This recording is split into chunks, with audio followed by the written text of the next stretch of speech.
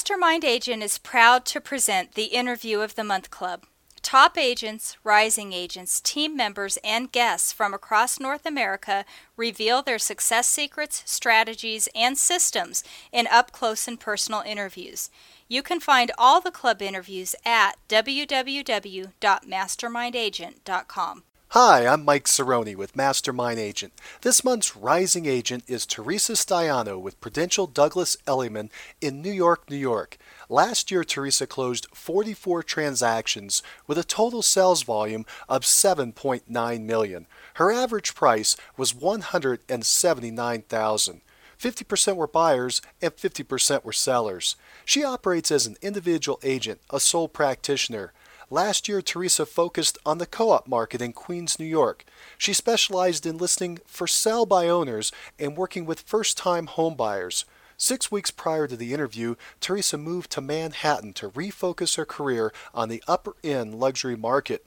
This interview will focus on her accomplishments working in Queens and will briefly touch base on her transition to Manhattan.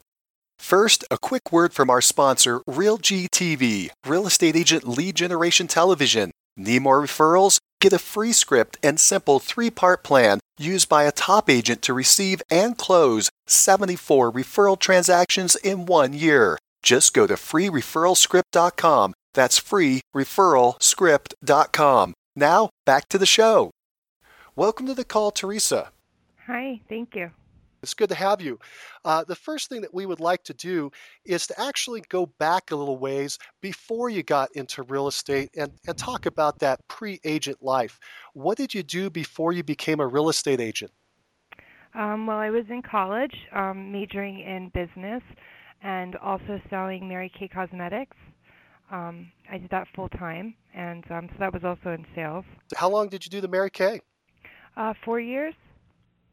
I actually made more money in college doing that than most kids, because I used to set up a table and put all the girls over for facials and makeup consultations. So I used to do that on my lunch break, and I had this whole big briefcase, and yeah, it was a lot of fun. What were some of the skills that you think you picked up from that college experience, but also this Mary Kay? What things did you pick up there that you've now applied in your real estate career? I would say, persistence, just like in any sales business. I feel that it's always a numbers game, especially when you're starting, and being persistent with people. Not every person's going to work out. Not every deal's going to work out. Probably reading people's body language. I'm definitely a people person, so I have that type of personality, which helps me a lot. I'm outgoing, I'm talkative. I can be funny. Let's move forward a little bit. You got into real estate. Did you go into real estate straight out of college then? Yes. Why did you choose a career in real estate? Everybody asks me this question, and I really don't know. I just decided that I wanted to, have my own business. I always liked real estate. My grandmother was in real estate. I wasn't really fond of school, so I didn't want to do a lot of school. And I just kind of really fell into real estate. I don't really have a great story for it. When you first got into the business, do you think you had a fast start or a slow start? I had a fast start in a way because I came in the height of the market. I had absolutely no idea what I was doing. I worked with a lot of buyers. I was with a small company, so, the buyers would come. I would bring buyers out or do an open house, and the lines were down the block, around the corner. You have 15, 20 offers. So it was a whole different type of market for about the first year and a half. What did you do to get things started? Was it mainly open houses and working with buyers in those early years? Yes, I started with a very small company, like a mom and pops, and he said as long as you come into the office in the morning, you could have all the phone calls. So I just really sat there and got all the phone calls and brought buyers out to all the other agents' listings and did open houses for some of the other agents, and that's really what I did. I just started with buyers. And then I would, spin them off to all the other homes in the area. I actually didn't even have a car, so everything was pretty close to me. I worked in Belrose. It's kind of a small area. So, I would be able to walk to different houses and then meet them there and, jump into their car after that. But, it all worked out after. You started off as a green agent. Green for the environment. It was just broke. Well, it sounds like it worked out well, and you had a nice quick start. Let's talk about last year. where you had your 44 closings. Do you have a niche or a specialization that you were focusing on? In last year, it was a lot of co-ops. When the market shifted, a lot of first-time buyers were coming. A lot of houses were not going as fast. I decided to, especially being that I always wanted to move forward into Manhattan, learning the co-op condo market. So I did a lot of first-time buyers buying, their first co-op, which were, smaller price points, but they were what was moving. How did you find these first-time home buyers in Queens? I did a lot of for sale by owners. I use a program called Land Voice, and I probably got about 80% of my listings through Land Voice, which were for sale by owners. I called. I'd be at the office till sometimes 9, 10 o'clock at night, and it's a numbers game. I mean, I did a lot of calls and following up and meeting with them. Sometimes it would be a two-stop, listing appointment and then signing them. And that's, other than that, it was, sometimes word of mouth. I started to finally build a referral base. It takes a little bit of time to do that. And some expired, and just meeting people from listings that I had, and, they decided they needed to sell to purchase. So it would be getting listings that way as well. You went after the for sale by owner market, and I'm sorry, tell me the name of the company again. It was Land Voice? Mm-hmm. Land Voice is a subscription. I think pretty much you could use them anywhere, but they pretty much narrow down all of the for sale by owner leads, whether they're from Craigslist, Newsday.com, New York Times, and then what they'll do is they'll send an agent every day, a brief little packet on them, what they're asking, where they're from, their phone number, their address. How would you contact the for sale by owner? Would you call them on the phone? Would you go in person? Call them on the phone. Let's do this. Let's do a quick role play. If you are calling a for sale by owner and I'm the for sale by owner, you called me up. Let's figure out what that sounds like. Ring, ring, ring. Hello. Hi, is this Craig? Yeah, this is Craig. Hi, Craig. How are you? This is Teresa Staiano with Prudential Douglas Elliman. How are you doing today? Oh, great. Thank you. Okay. Craig, the reason I'm calling is I see that you have a property for sale. Is this correct? Oh, yes. Okay, great. Well, I'm wondering, is this property still available? It is. It is. Okay, great. And are you working at all with any brokers? No, I mean, we'll probably work with somebody if they have a buyer, but we haven't signed up with a broker. Yes, a lot of people say that. Well, let me ask you, if in, let's say, 30 days you haven't sold this property, are you then going to sit down and interview with some agents? Yeah, we probably would consider that. Okay. Well, would it be possible if maybe I came over, say, Wednesday at 6 p.m. or maybe Thursday at 7, just to go over a couple of the marketing materials and preview your property, get to know each other, see what your needs are as far as how fast you're looking to move, price points, and whatnot? Yeah, I might consider that. Okay, so what works better for you? Thursday at 7? Yeah, I've got time Thursday at 7. Okay, great. I'll see you then. When you go over to that for sale by owners property, what are you going to do when you get into that appointment? Are you going to present a packet that you've already put together? Are you going to try to go for the listing at that point? Is it just an introductory meeting? What's your goal? Well, first off, you definitely want to see if you even want the listing, especially right now there's a lot of unsaleable listings, a lot of overpriced listings. So you definitely want to go over there and make sure that it's priced correctly, and if not, that he'll be willing to price it. And as far as motivation, if the owner's motivated to get out of there and get going to their next property or out of state, wherever they may be relocating to. And yes, I'll go through the property with them. I like to have kind of a good relationship with them as far as we both connect. And, I will go through my marketing presentation and hopefully get them to list, that day. So you do try to get the listing that day? Every person is different. Some people they don't want to, you never know what you're walking into. Some people will sit down and listen and you can really, talk them into it and show them why it's going to benefit them. And other people, they still want to do it on their own and, they want to wait a bit. But usually when you go through all of your marketing, I mean, it's just true. They can't market it like we do. And do they recognize that as you're walking through your presentation? A lot of them. If they don't sign that night, do you do a follow-up? definitely. I'll follow up with them, probably the next day. And then depending on where we're at, it could be once a week, every 2 weeks. How often you're going to contact them? I would say pretty much everybody is the same. I definitely would give them sometimes either give them a call the next day or send them some kind of a letter, whether it be thank you for the opportunity to meet with you, and keep following up with them until I can secure another presentation or until they get a little bit more worn out with the craziness of all the buyers. If you get the listing, then you're going to do an open house there and try to attract some buyers. Is that correct? I do open houses. They really don't sell the place, I feel. They say actually nationally that 1% of properties do sell during the open house, so it's not really a very high ratio. However, it's a great way to potentially meet new buyers. The owners love it, most of them, and you can potentially meet new sellers as well. The new sellers, would those be people from the neighborhood or people that might be interested in that home to have something to sell? Yes.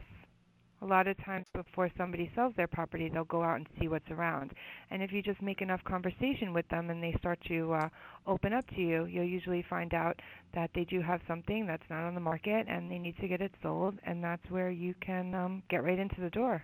I will definitely do 2 to 3 open houses in the beginning because it's good to promote your listing, and a lot of people do want to get in and see it. But statistically, they don't sell on open houses. I think it's something like 1%.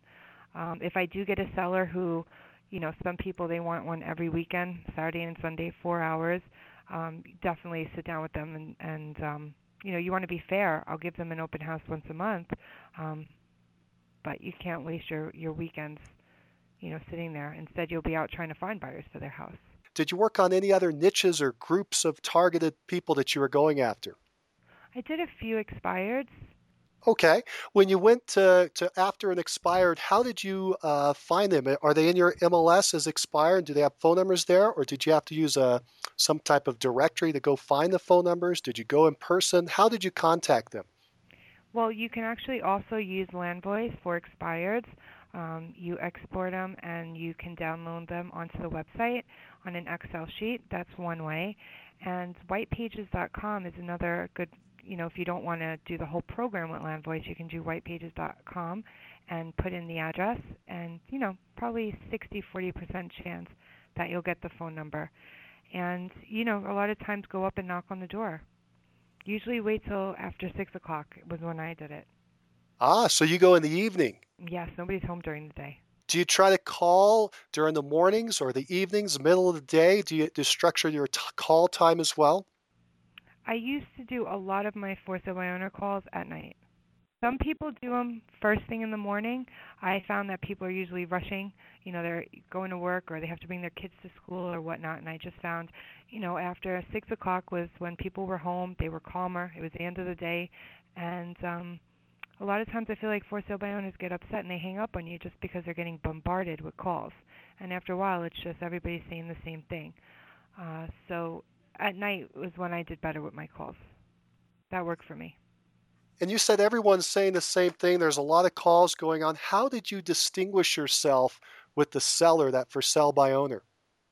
Honestly, a lot of people let me in because they said I was nice. Anything else you're doing to generate leads, to bring leads in? Networking. On our MLS, we have about 25,000 agents, I think it is, and through our LIBOR, and we do a lot of events, we do a lot of charities, and you see a lot of the same people, and some of them can be from way out in the island all the way to Manhattan. So really keeping your face out there, networking with managers of offices. I'm with Prudential Douglas Elliman, which is a huge company. We have 3,500 agents and about 65 offices. So, you can definitely get out and network with different people from different offices in different areas. The networking does take time, in my opinion, to benefit. It took about a year before I really started reaping the rewards of it. Networking is not a one-stop shop. It's really something that you have to put time in, and it's about building relationships, and it doesn't just happen overnight. So you're networking with other agents to generate agent referrals. Yes. Very good. And has that been profitable for you? Has that started to pay off yet? Yes, yes. Have you done any marketing that did not work, that was a failure, and you thought, boy, I'm not going to do that again?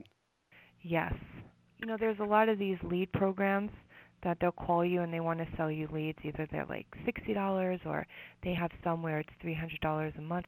That kind of stuff didn't work. A lot of times, I feel some of these websites, they fish off of foreclosure websites and they kind of feed these buyers out. So just really do your research and be careful of what kind of programs you go into, because once you sign that contract, it's kind of hard to get out. Did you get stuck in one of those contracts? Yes, I did. Well, I didn't get stuck, but I had to, pay, I think it was 3 months, like $900 to get out. And none of those leads panned out? No, I would say for any new agent, I did Sweat Hogs with Ed Escobar, which was great. I tripled my business in the 3 months that I did it. I did very, very well, and it was very good to get your feet going. I did that. I actually took him about 3 times. Are you marketing on the internet? Yes, of course. And what kind of marketing are you doing on the internet? Well, my thing is I'm huge with pictures and staging. I feel that when buyers are looking for a property, they're all looking online first. So it's essential that your pictures look great. Floor plans are great as well. So I really consider when they come to see it in person, kind of like the second showing, because they've already looked at it online. So I would advise any agents to really take the time to have the house clean, have it decluttered, have it organized, make it look beautiful, get some flowers, put them on the tables, put some plates out, fancy plates, some china, and, have a professional come in there and take some shots. So you're not taking the pictures yourself, you're having someone else take them. Yes.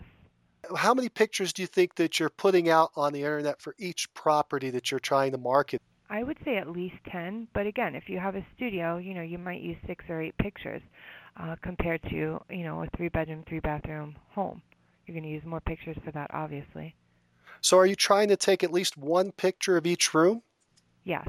Do you do any of the virtual tours where people see a moving picture, a video? I have, yes. Do you like one better than the other, either pictures or a virtual tour? I really feel that the pictures are fine. I think the virtual tours are, I don't think they're as good as a lot of people think they are. I don't really think the buyers really utilize them that much. I see you have a website. How are you generating traffic to your website? Well, my website is a corporate website, so we get to put all of our listings on there, and, we have our bio or whatnot, and it can link it to Facebook. But ultimately, as far as the people get driven to my listings, I do want to make my own website, but I haven't gotten around to doing one like that. I'm still trying to figure out what I want to call it and whatnot. But this is just a corporate website that we have that, draws the buyers to our page and our listings. That's fantastic to close 44 units and to be using the corporate website. That shows that you're really working out there in the marketplace. Now, you mentioned Facebook. Do you use any type of social media avenues such as Facebook, LinkedIn, Twitter? Are you trying any of those? Yes, I do use Facebook. Facebook would be my favorite. I am on Twitter and LinkedIn as well, but Facebook is. I have a professional and then a personal page as well. I don't think you should combine the both. What exactly is the process of your Facebook advertising? Well, I have all my past and present customers and clients on there.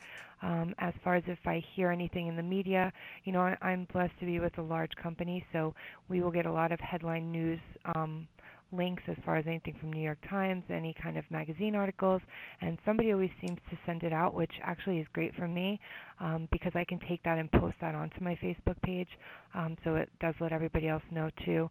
It gives them information and lets them know that I'm on top of things as well. I have gotten a few referrals from Facebook. It's a great way to stay in contact with mortgage people, other agents, your past clients, new customers. Do you bring all your vendors into that connection? Yes, I would say everybody. My attorneys are on there too on my Facebook page.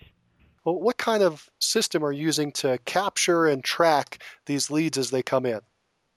Well, I have Outlook, so everybody's put into my Outlook. Anytime I have different mailing lists. I have some expired mailing lists. I have, every time that I sell a property and close it, I switch them onto a different mailing list. So as far as for the holidays, on certain people that I get their birthdays in there, we'll send out a birthday card and definitely a holiday card at least once a year to be in contact with them. But that's actually something that I want to work on more and get better on that myself with. Do you use that system to do a tickler file to tell you when you would send stuff out? Yes, and I have an e-card system.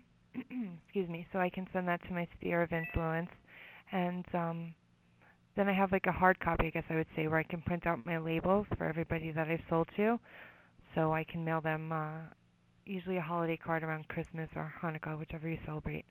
A seasonal holiday card. So you're doing both electronic medium as well as a hard copy or real world mail. Yes. Do you use any type of IVR system, like a 800 number that's connected to a recorded message? Have you done any of that kind of marketing? I have not, but I have heard of it, and I know people who use it. Again, to me, that was a lot of warm leads, as they would call them. I've tried that before, which is where I kind of got in trouble there because a lot of the leads that they were sending me, they just were not, serious. They were not ready to make a move. Either they were just wanted to be nosy and see what their house was worth. Some of them were already on the market. Some of them were actually nosy neighbors or realtors. To each his own. But to me, it didn't work for me. So you prefer to make the leads jump through the hoop of having to call you directly on a direct line. Is that correct? Well, the 1-800 number, you're saying that's when people put in advertising stating, find out how much your home is worth. They call on, yes. Those kind of leads I just feel are warm leads. I go after leads that are ready to go right away. I don't want to wait 6 months to get them. On occasions you do, but I want to go with people that are, for sale by owner who's ready to make a move now. On most cases, an expired listing who came off the market, and usually either in my opinion, either an expired listing didn't sell, whether the agent, just didn't do right by him or he was overpriced. And if they definitely need to sell on the second time around, are usually more amped to listen to you and reduce their price at that point. You prefer to go out to the prospect and be proactive rather than waiting for prospects to come to you. Is that correct? Definitely. We talked a little bit about follow-up earlier. Do you have a set system where you want to follow up with people a certain number of days? Do you have a schedule that you try to use for follow-up? You know what? Everybody's different. Usually when I'm speaking to them, we say when we're going to follow up, and then I'll just plug that into my calendar to remind me, and then I'll call them. That's really how I do that. So you ask the prospect when to call back, and then you just call back on that date? Yes. I put it right into my calendar before I forget, and it'll alert me at the time, and then I'll call them. Do you ever call them a couple days before they told you, or do you call them on that day that they asked you to call? I call them usually on the day that they asked, me to call. Do you ever send out postcards to your follow-up? I send out just sold postcards after I sell, and at times just listed postcards. As far as after I go for an interview, if I haven't listed the property that night, I send them a letter that's pretty much called "Thank you for the interview." And as far as postcard mailing, I don't know. To me, I've tried it; it really wasn't working. These for sale by owners and expireds, do you ever try to get their email address and send them email as well, or do you focus more on the phone call and then this letter? I definitely try to get their email, and usually they prefer to give you that than their address. So then do you have an email program set up to send them out contacts, some kind of pre-planned system, or do you just play it by ear based on how your conversation goes?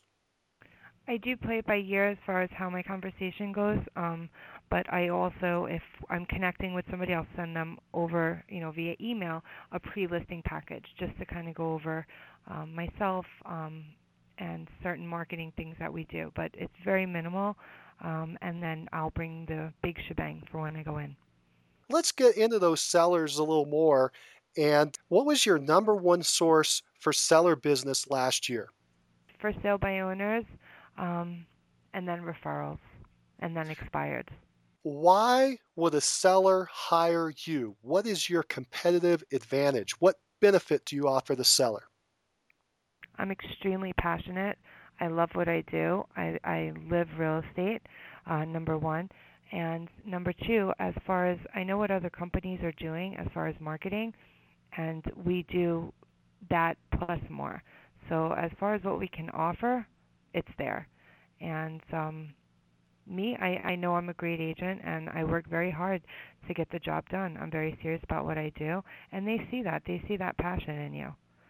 When you want to set a listing appointment, do you qualify the seller over the phone before you go, or do you qualify them when you get there? To a certain extent over the phone. You definitely want to make sure, well, there's a couple things you want to do. Right now, see, the other thing is, especially with Queens, there's a lot of co-ops. You definitely want to know the complex.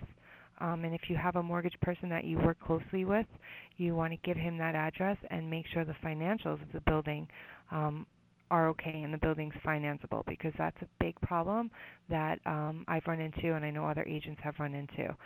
Not just qualifying the seller, but also qualifying the building. As far as the seller, you want to make sure, you should usually ask them, how long ago did you purchase your property?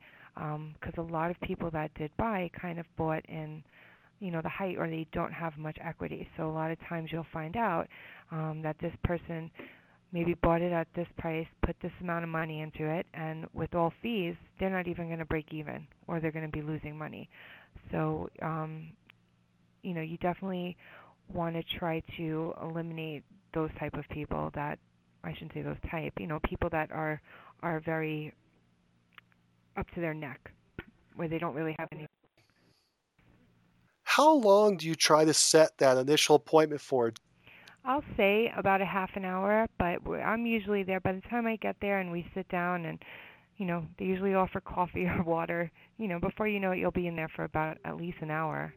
Do you try to time block your appointments? And what I mean by that is, do you have it in your mind that you only go on appointments Thursday at 4 o'clock or 6 o'clock, or Tuesday at 10 or noon, and you try to you plug your appointments into those blocks, or do you work with the customer and try to work with whatever their schedule is? I definitely work with their schedule. Okay, so you're very flexible. Mhm. Now, you mentioned before you send out a pre-listing package. Do you send that before your appointment? Yes. What is inside this pre-listing package? The brief of pretty much a rundown of myself, my bio, um, a little bit of the marketing that I'll do, and about my company, who I work for. How is that package delivered? I can mail it out. A lot of times, if I get their email address, I'll email that to them. Another thing I was going to say about qualifying the sellers is the last thing you kind of want to do is go with the seller who says, well, I don't need to sell, and I'm going to get what I want, or I'll sit here for 3 years. I mean, that's not the seller you really want to spin your wheels for. You want to deal with people that need to move, want to move, and are going to price it correctly. So what do you do if a seller says, I'm not going to sell unless I get my price? Well, if their price is unrealistic, walk away, because you're just going to waste your time. This is the only business where we really don't get paid until after all the work is done. So in that time, you're still driving around, you're spending your time, your money, your, gas, working on this. And if it's overpriced, it's not going to sell. It's just not going to sell. And I've done it. I've taken the overpriced listings, and I've learned from my mistakes. Let's talk about your listing presentation. Do you use a canned or a standard listing presentation each time? Well, I have a PowerPoint. My company provides us with a PowerPoint presentation.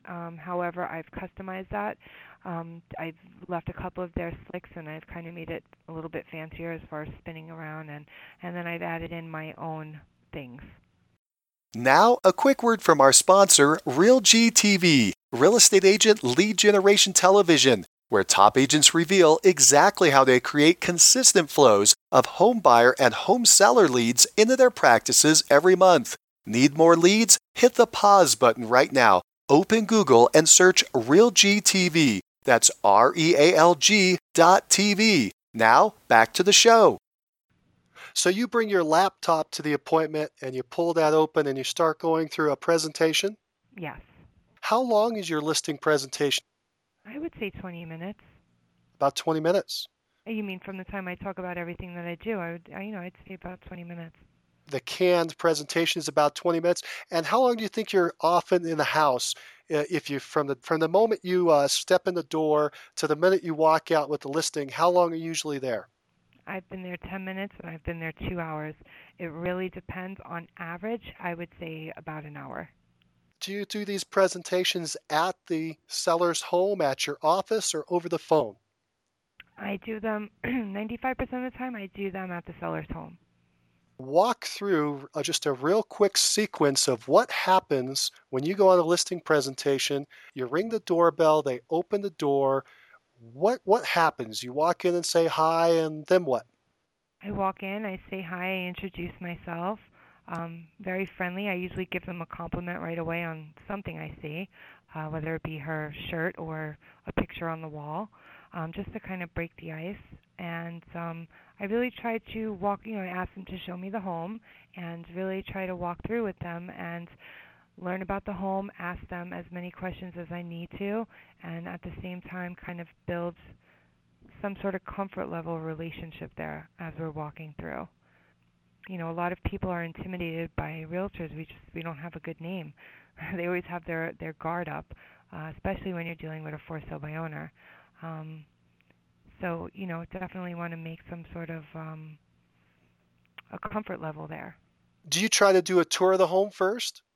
Yes, I'll come in and ask them if I can put my stuff down, usually at the kitchen table, and they say, so why don't you guys show me around? And they usually take the initiative. And then you try to bring them back to that kitchen table? Yes. And there's so many different type of personalities. You kind of figure out, which one they are as you're walking through the home. Who's the decision maker, whether it's the husband or the wife. And they say there's 4 types of personalities. And there's the driver, who is the person who is the control freak. They want to know everything. They want to be involved in everything. Then there's the expressive, who is the one that usually says, oh my God, my house is the best. And they're usually the most fun. They have a lot of energy. They want to be involved. And then you have the analyticals, who are very by the book. They want to see everything. They want to see every comp out there. They want to see every expired listing, everything that's on the market. In my opinion, you can usually tell them in the basement if they have all of their nuts and bolts in little glass jars. Everything's very organized. So you kind of want to feel out that different personality and kind of mirror that image in a way. Not to sound, we are actors and actresses in a lot of ways. So, that's a big thing I would say that you want to distinguish when you get in there. What type of personality are you dealing with? Once you determine that, you get back to the table. Do you launch right into your presentation, or do you have a series of questions that you ask? I definitely go through questions as far as how new, certain things are. How new is your kitchen? When was your kitchen renovated? Your roof? Any questions I might have about the property. Sometimes as you're walking through, you might see something, whether it be a crack in the wall or, something going on in the ceiling somewhere. And I'll also go into how soon do you guys want to move, kind of talk about their new place, where they're going, the excitement of that, to, get them excited also. And then I'll go right into my presentation. How do you handle the seller who has a price objection, doesn't believe that the price is what you think it is? Well, you really have to be able to prove it to them. I mean, you have to comp out a home or, a co-op to what your, what those other sales are as far as showing them the pictures of the other places so they can see that they're kind of in the same condition, and lot sizes, interior square feet. Again, if first of all, the buyers have so much access to everything right now, they know what has sold, and they can find all of this information out as well.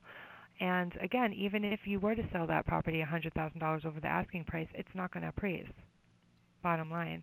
So all you can do is you could provide the owner with the comps and tell them where you feel the house is going to sell. And some people, everybody's different. Some people, for instance, will say, well, listen, let's do it for the first 30 days or the first 2 weeks and leave it at this price. And if we don't get anybody, we'll reduce the price.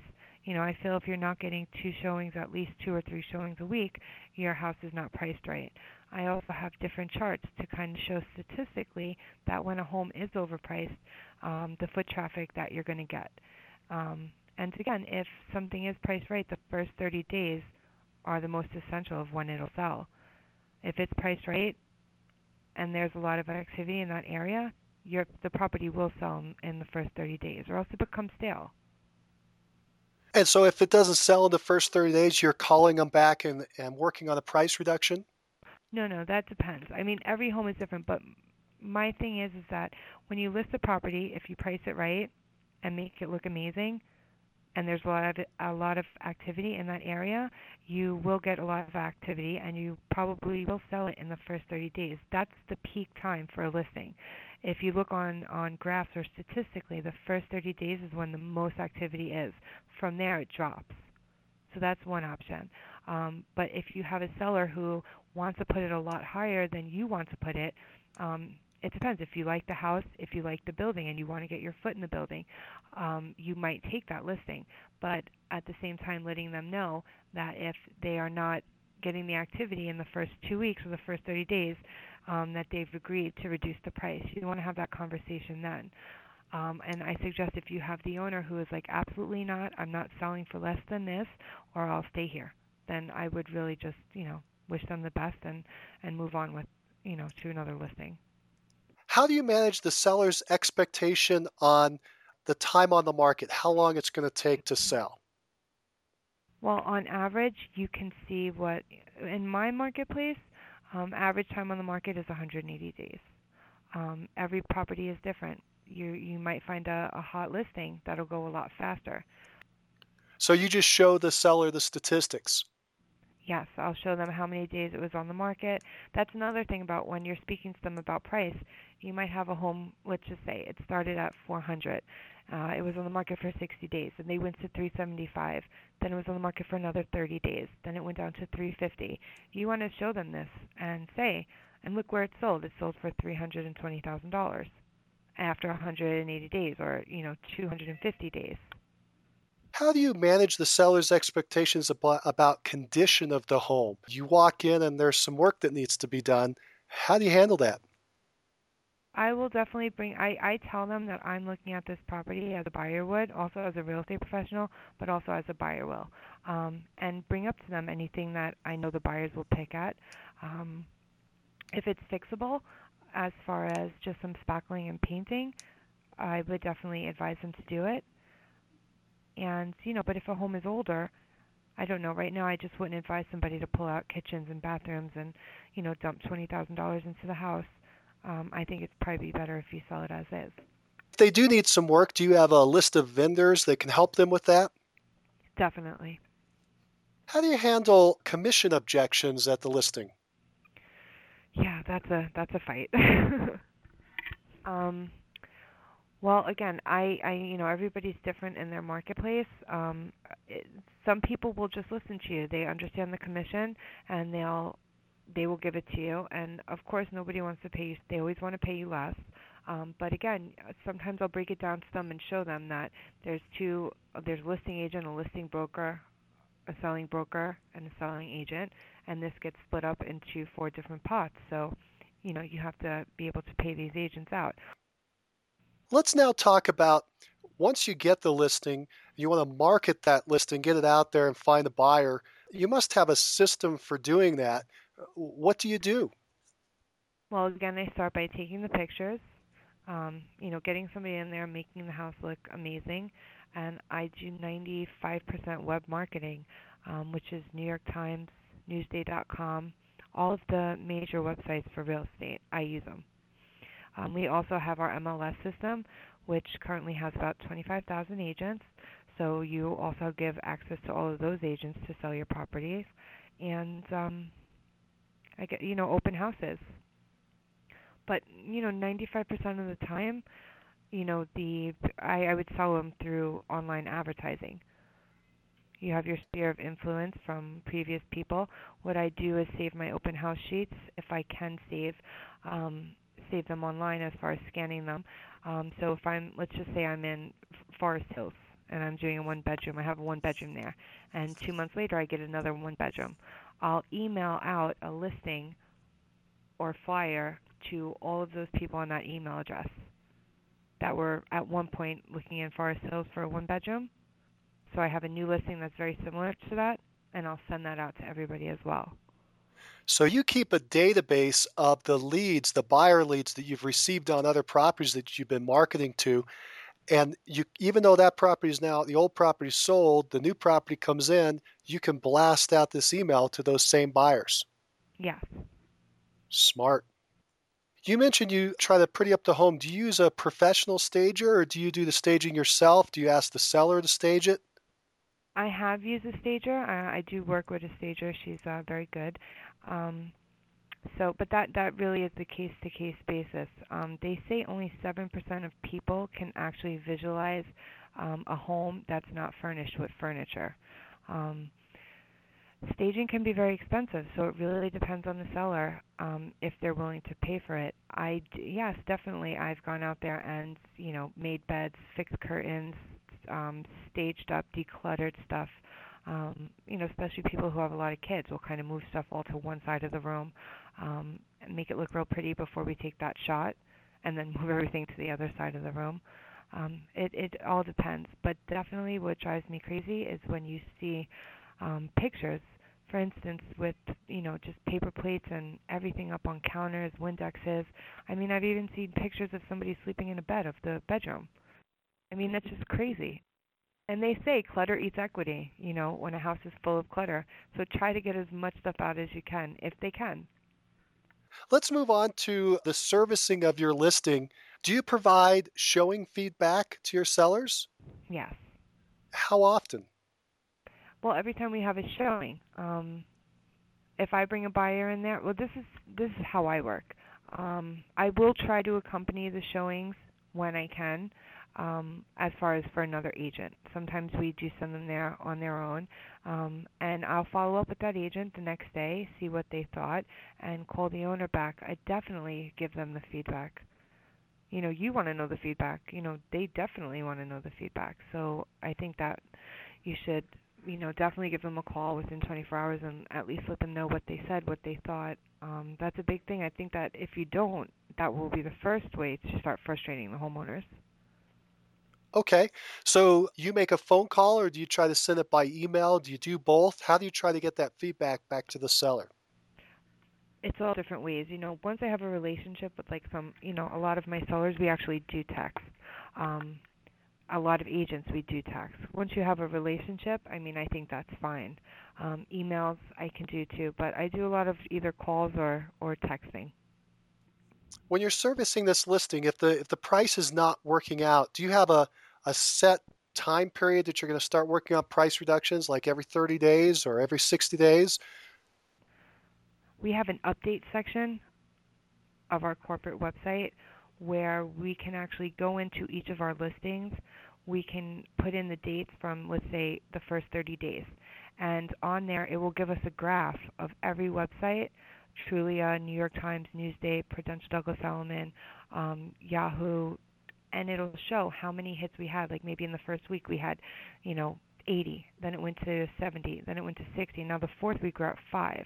So we can monitor all this. I can print it, I can email it, and I can put it in front of the seller and say, look, in the beginning we were getting all of this activity, and now we're not getting any. You usually know when a listing is not getting any attention or not getting any calls. But you can now document it with the number of hits off of each of those electronic mediums. Yes. We have a program that we use, and we can actually, I have quite a few of them actually, but another one that we use, we can actually monitor how many hits were taken and in how many searches her property came up. So let's say there were 100 searches for a property like hers, maybe 20 of them her property came up in, but in maybe 10 of them they were clicked on. But I mean, if you're not getting any activity, and if you are getting a lot of activity and you're not getting any calls, why is that? That's an issue as well. Once an offer comes in, you go into the negotiation phase. What do you do and how do you talk to your seller when you receive a lowball offer? I get just as mad as they do. When a lowball offer comes in, I mean, I will present it to the owner. We have to present it to the owner, and if it's too low, a lot of times we won't counter it. I really will explain to them, try not to get your feathers ruffled. There's a lot of buyers putting in a lot of crazy offers. Do you try to make a counter offer that's say back up at full price to give them the opportunity to come back up to you? Or sometimes do you just say, I'm not going to deal with that? I spoke with my seller, and we feel that with this kind of offer, we don't want to give you a counter offer, and until your people want to put a realistic offer in, um, you could come back and talk to us. You mentioned before you have a list of contractors or vendors to help you with the work. How did you develop that list of vendors? Through meeting them, I have attorneys, I have engineers. It's very hard, in my opinion, it's very hard to really refer somebody out to somebody, because you want to make sure that you're really referring the right person, and if they do something wrong, it'll come back and make you look bad. So I'm very particular about who I work with, because I have the circle of people that I do have are I would trust them completely. Um, they say you should give 2 or 3 referrals of the same business, whether it's, attorneys, you want to give them 2 or 3 attorneys so you're not steering any way. When you're in the inspection negotiation, do most of your negotiations end with the work actually being done or some type of cash or Concession. credit settlement? We usually give a concession. Unless it's something silly, like, we need the staircase railing has to be screwed in better. We'll do that. They'll do that themselves. Do you attend the closings? Yes. Do you do anything special for your seller at that closing? Yes, I always come with either I leave it in the apartment for the buyers. I'll leave them a nice big gift basket. I have a gift basket lady that I work with, so she's great. She'll usually customize it to anything particular. Depending on the person. I've had people who like certain things, and I've kind of decorated the basket around that. I can really customize it, and she's very open with shopping around and changing my baskets for me. But definitely, I always give a basket. To both your sellers and your buyers? Yes, if I've represented both sides, yes. What's your number one source for buyer leads or buyer business? Off of my listings. And so is that sign calls or open houses? Internet leads, open houses. When you get an internet lead, is the buyer filling out a form that's emailed to you, or how are you getting their contact information? Usually it's just an email address. As far as they found it on a website, and they'll email me as far as any questions they might have. If it's still available, how many square feet is it? So they're asking you particular questions about that listing, and that starts the dialogue. Yes. Why do buyers hire you? What's your competitive advantage for a buyer? What benefits do you give to a buyer? We don't really do buyer agents in Queens. You don't work. I'm working as a seller's agent. I'm representing the seller. You have a good point there. For instance, if buyers will say to me, well, why should I go with you when I can just go with the original listing agent and probably get a better deal? And I tell them, well, actually, just so you know, that agent is working for the seller. So their job is to get that seller the most amount of money. They're better off going with another agent. Why should a buyer work with you? Well, hopefully because we like each other. There's a lot of mean agents from what I've heard out there. So that's one thing. And, why search on the internet all day long looking, calling different agents, waiting for them to call you back? Why not just deal with one agent? If you like that agent and she's working hard and she's on top of everything for you, we can access everything that they can access. I can schedule the appointments. She works a full-time job, I'm sure, the buyer. This is my full-time job. I have the connections to call that agent directly. I can call their company. I know what you're looking for. I'll narrow it down. Anything you see, they can email to me, and we'll schedule up all appointments. So all they really have to do is show up at the door. It's a lot less thinking on their aspect, too. Plus, I'm fun. Do you try to meet with your buyer before you go out and look at property? Well, I'll pre-qualify them over the phone first. Like if it's a brand new person who I've just met, I'll pre-qualify them first. And also depending on if they're buying a co-op or a condo. We have strict guidelines here for co-ops. Most of them you have to put at least 20% down. You want to make sure that they have credit. So you want them to know that they also have to pass a board. You just want to ask them all of the necessary questions because there's a lot of people that you think most people know that they're going to need 20% down for a co-op, and they don't. So, you want to narrow it down to a strong buyer. You don't want to work with anybody who is, barely able to get a mortgage, doesn't have a good down payment, doesn't really know where they want to live. They want to live in 15 different areas. That's in my opinion. I want to work with somebody who is a tough buyer. They have a good down payment. They have good credit. They know what they want, and they're ready to make a move.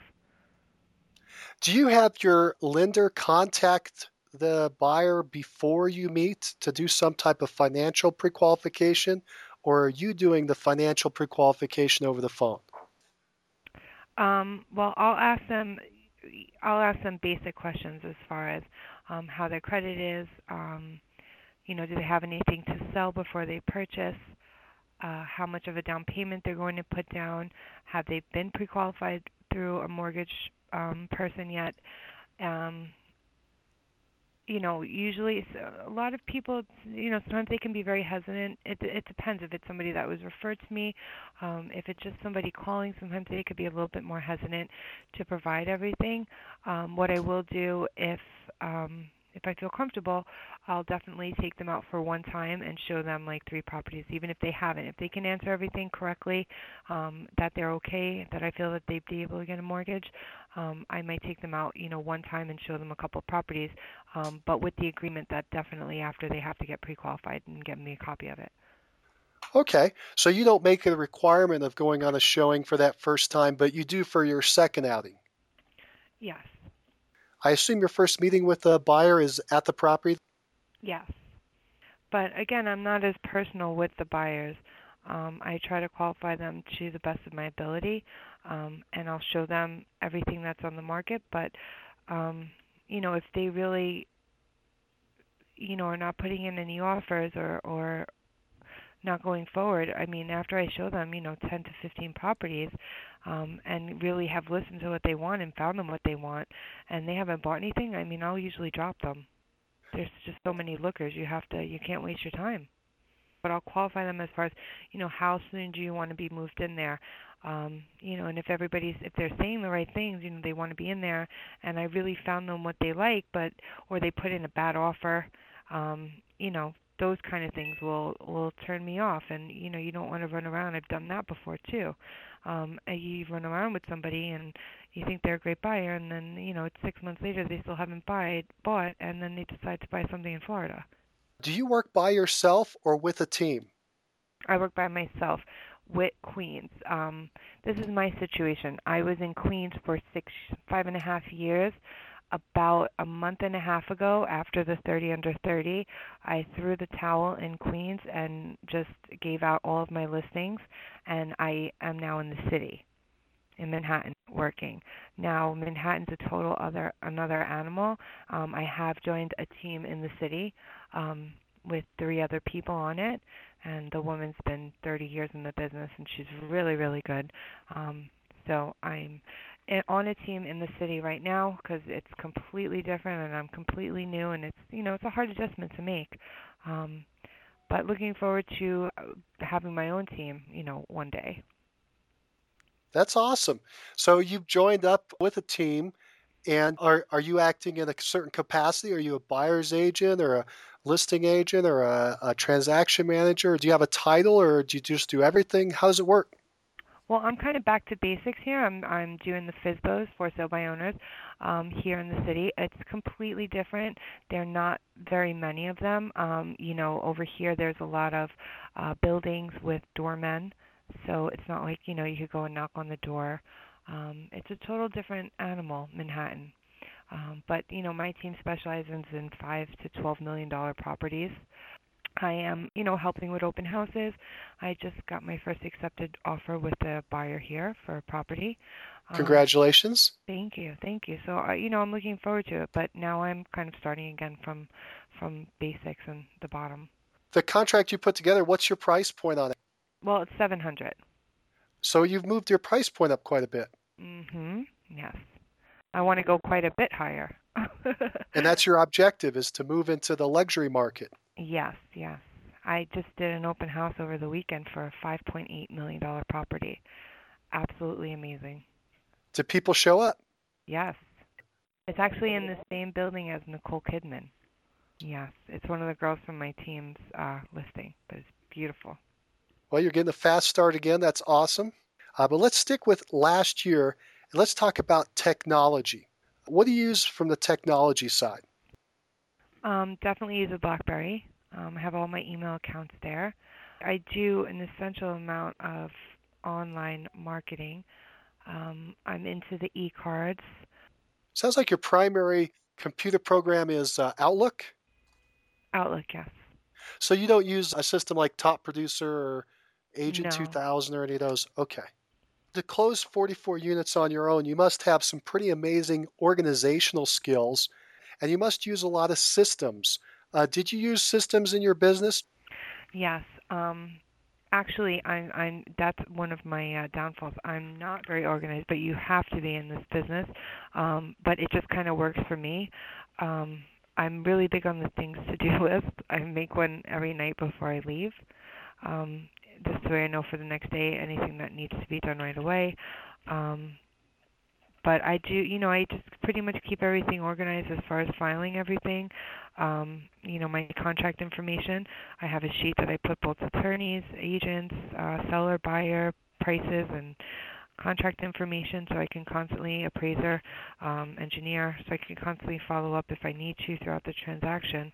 And usually Mondays are the days where I like to call all my sellers and let them know what's going on and follow up on anything that I need to. But it's a lot of running around. It's definitely, it's hard to make plans. Also sounds like you've got a pretty good time management system. You say you're not organized, but I've got to assume you manage your time well. How do you do that? Outlook and, I have everything stored into my BlackBerry. Yeah, if it wasn't for those kind of programs, I wouldn't know where it was going. It's really true. And my biggest thing is the minute it pops into my head or I make an appointment or, have to send something, I put that into my schedule right away, because as fast as it comes in your head, it could come out, in my opinion, in this business, because some phone call will come in, and so you just definitely have to keep everything written down, and I put everything into my BlackBerry, into my calendar, or into my Outlook, so it reminds me of everything. How do you keep a balance in your life? I'm working on that. How many hours do you think you work in a typical week? 80. But again, I'm striving to get somewhere in my business that, once I get there, we'll hopefully be able to take more time out and divvy out stuff to other people. But for right now, I'm actively pursuing everything, for myself. So, they do say you need to definitely take time and smell the fresh air. I do believe that. But, it's sometimes hard to do. And I enjoy it, I enjoy what I do. And it's not all work, you go to networking events after work, or you go to broker open houses. They have a lot of them in the city here, where they have sushi and wine, and you can see these beautiful, beautiful properties. So that's fun also. Do you have a standard schedule I roll with what comes up, but Mondays is definitely my day to really go through all my files and contracts and see, follow up with everybody and see where we are. Do you put together a business plan each year? I do, yeah. And then do you rewrite it once a year, or once a month, or how often? Sometimes every 60 days. I mean, not 60 days, 6 months. As I start to check off, I keep it right in front of my desk. So as I start to check off stuff that I accomplished, then I'll rewrite it. And no matter what you accomplish, you always get more stuff that you want to do. And are there certain categories in that business plan that you like to focus on? Well, for right now, actually, I have, my goals for the next 90 days, and it was one listing for the first month, one contract, and one buyer. But again, I'm in a new area. I want to start getting above the $1 million. So for June here, I have one listing over $1 million and 3 buyers. I'm also learning the buildings I have here. I'm trying to learn a building a week in Manhattan. As far as the units, the price points, the price per square foot, what's on the market in there, doorman, what kind of amenities it has, learning all of your marketplace. And how are you trying to contact the people in those buildings? Are you trying to do a direct mail campaign, or how are you going to get in there with that doorman? Well, there's different things. What I'm doing, the expireds, where I can do an Excel sheet and I mail them. I've kind of made some sort of letter that I've been mailing out.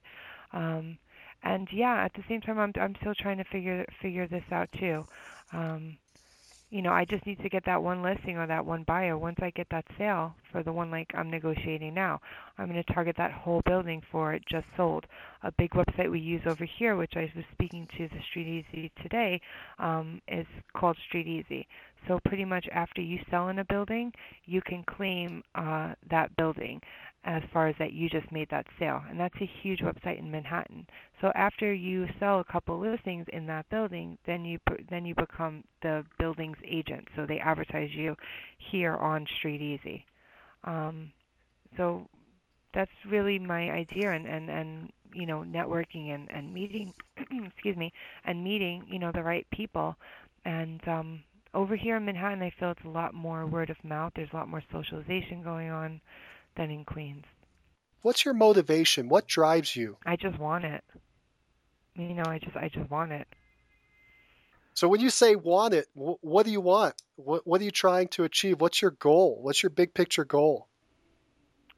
To have a huge penthouse apartment in Manhattan. Just to be a top broker. I would like to work with, the movie stars and the A-list people, big businessmen and women. Well, Teresa, with your drive, persistence, and determination, I feel confident you'll be a top broker again, living the good life in a penthouse on top of Manhattan, and rubbing elbows with movie stars and top business people. You've already accomplished so much early in your career, and yet I know you're going to accomplish even more in your future. Thank you again for being our Rising Agent of the Month. If you like the show and want to know when the next one's coming out, click the subscribe button on iTunes or Stitcher. And if you want to hear more episodes like this, give the show a 5-star review and write a quick comment. I read them all, and it motivates me to keep going and share the top agent success stories with you. Thanks. If you're looking for more ways to generate leads, check out our sponsor, RealGTV, Real Estate Agent Lead Generation Television, and their giant database library of video trainings where top agents reveal, demonstrate, and discuss their best lead generation methods. Visit RealGTV, REALG.TV. If you're low on funds or just want to get the maximum leverage, check out my masterclass webinar titled Top 5 Free Lead Sources for Real Estate Agents. Learn more at freeleadtime.com. That's freeleadtime.com. Oh, and if you have a real estate friend who needs some inspiration, tell them about the Success Calls podcast. And don't you forget to subscribe right now to hear all the great top agent ideas. Keep moving forward. You've been listening to the Mastermind Agent Interview of the Month Club. where top agents, rising agents, team members, and guests from across North America reveal their success secrets, strategies, and systems in up-close and personal interviews. You can find all the club interviews at www.mastermindagent.com.